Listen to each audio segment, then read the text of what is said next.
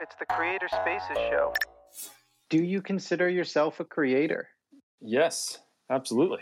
And what exactly do you create? So right now I've got two things that I'm creating. I've got a blog about golden retrievers, and then I've got a newsletter that kind of reverse engineers why people click on YouTube video titles. Interesting. Let's dig in a little bit about that newsletter. When did you start it? Why did you start it? And why isn't your blog a YouTube channel? So I started the blog a couple years ago. That's why it's not a YouTube channel. But I was kind of a channel manager, editor-in-chief at a fishing company. I had to write 6 titles a day. So 2 videos a day, 2 blog posts a day, and 2 email subject lines a day. So I was kind of like running out of ideas.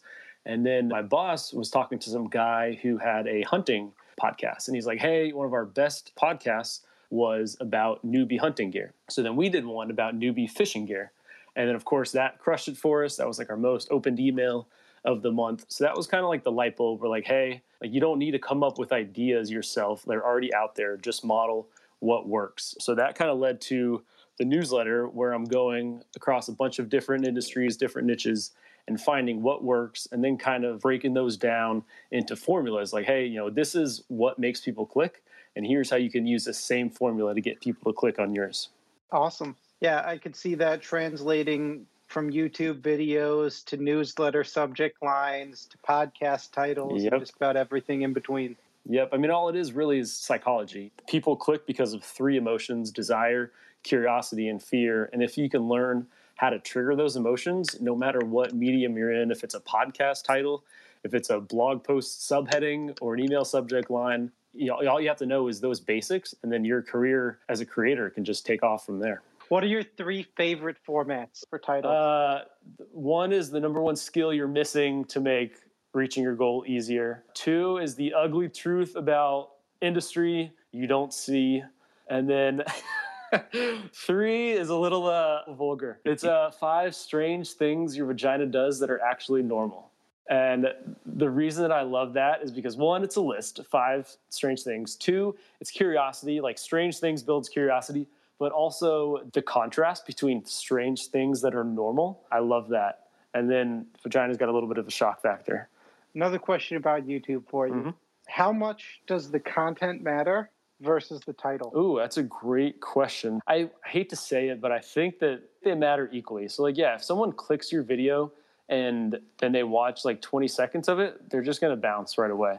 Then at the same time, if you've got like a great video with 80% retention and it's a 30-minute video, but nobody clicks on it, then it's not going to go anywhere. So I think that they're kind of equal, but like at VidSummit, to my great pleasure, everybody was talking about how important the title and thumbnail are. When you're talking about what makes people click, there are 3 things: it's the thumbnail, the topic, and the frame. So obviously the thumbnail is what people see and it grabs someone's attention. The topic, let's say it's, how to get a 6-pack. And then the frame is kind of how do you make that spicy? Like how do you make it sexy? How do you make someone want to click on it? So the frame might be how to get a 6-pack in 20 days or less, or 5 mistakes to getting a 6-pack, or eat this one thing to get a 6-pack. So you got to frame it to make it clickable. And those 3 elements are what helps people click on your video. How do you build your audience now? What's the current strategy you're using on the newsletter, and what are you using on the blog?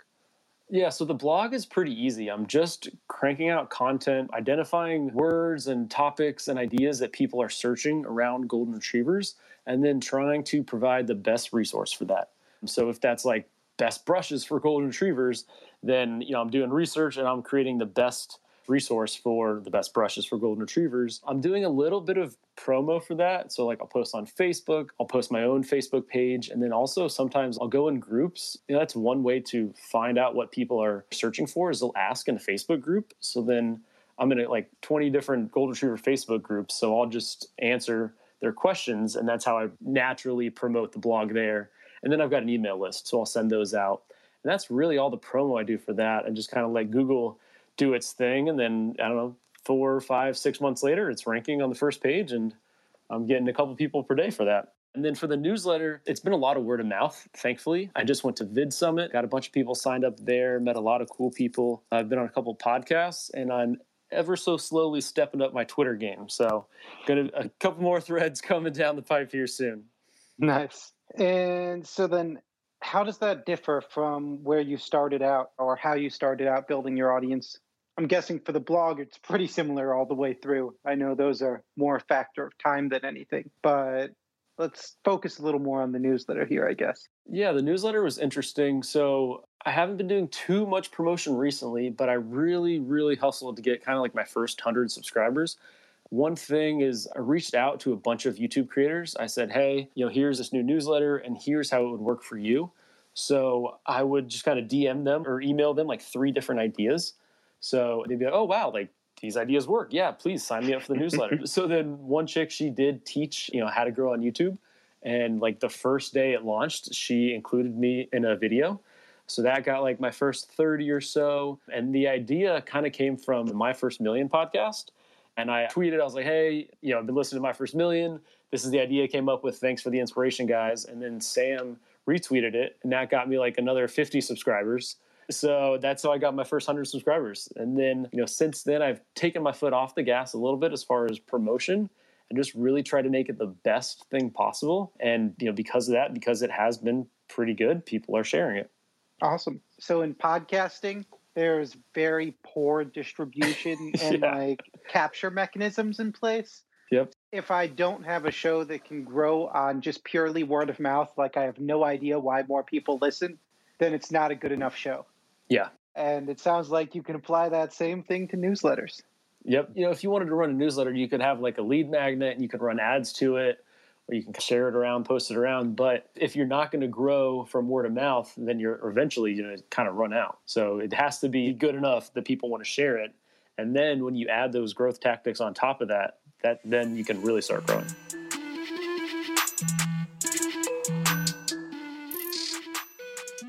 How do you go about monetizing? You mentioned some consulting. I'm guessing there might be some AdSense or advertiser sponsorship on the blog. Walk me through it.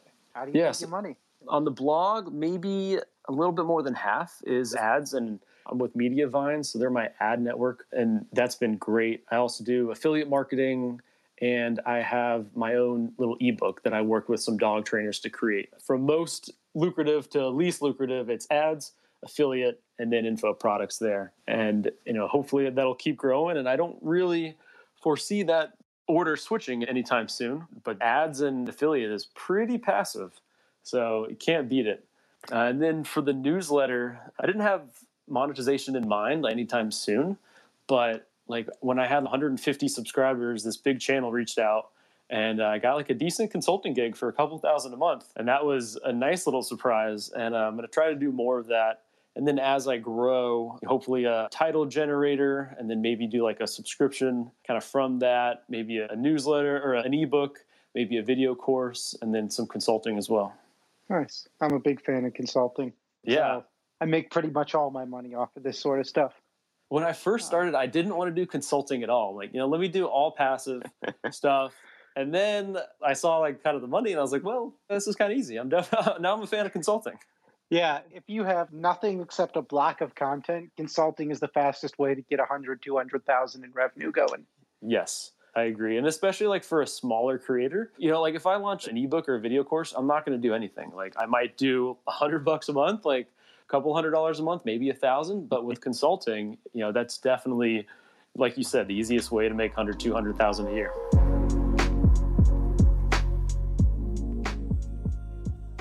What's your North Star metric for success? How do you know you're on the right path? With both the blog and the newsletter, it's really email subscribers. It's kind of 2 reasons, especially for the newsletter. One, I'm not doing that much marketing. So I know that if it's growing, it's through word of mouth.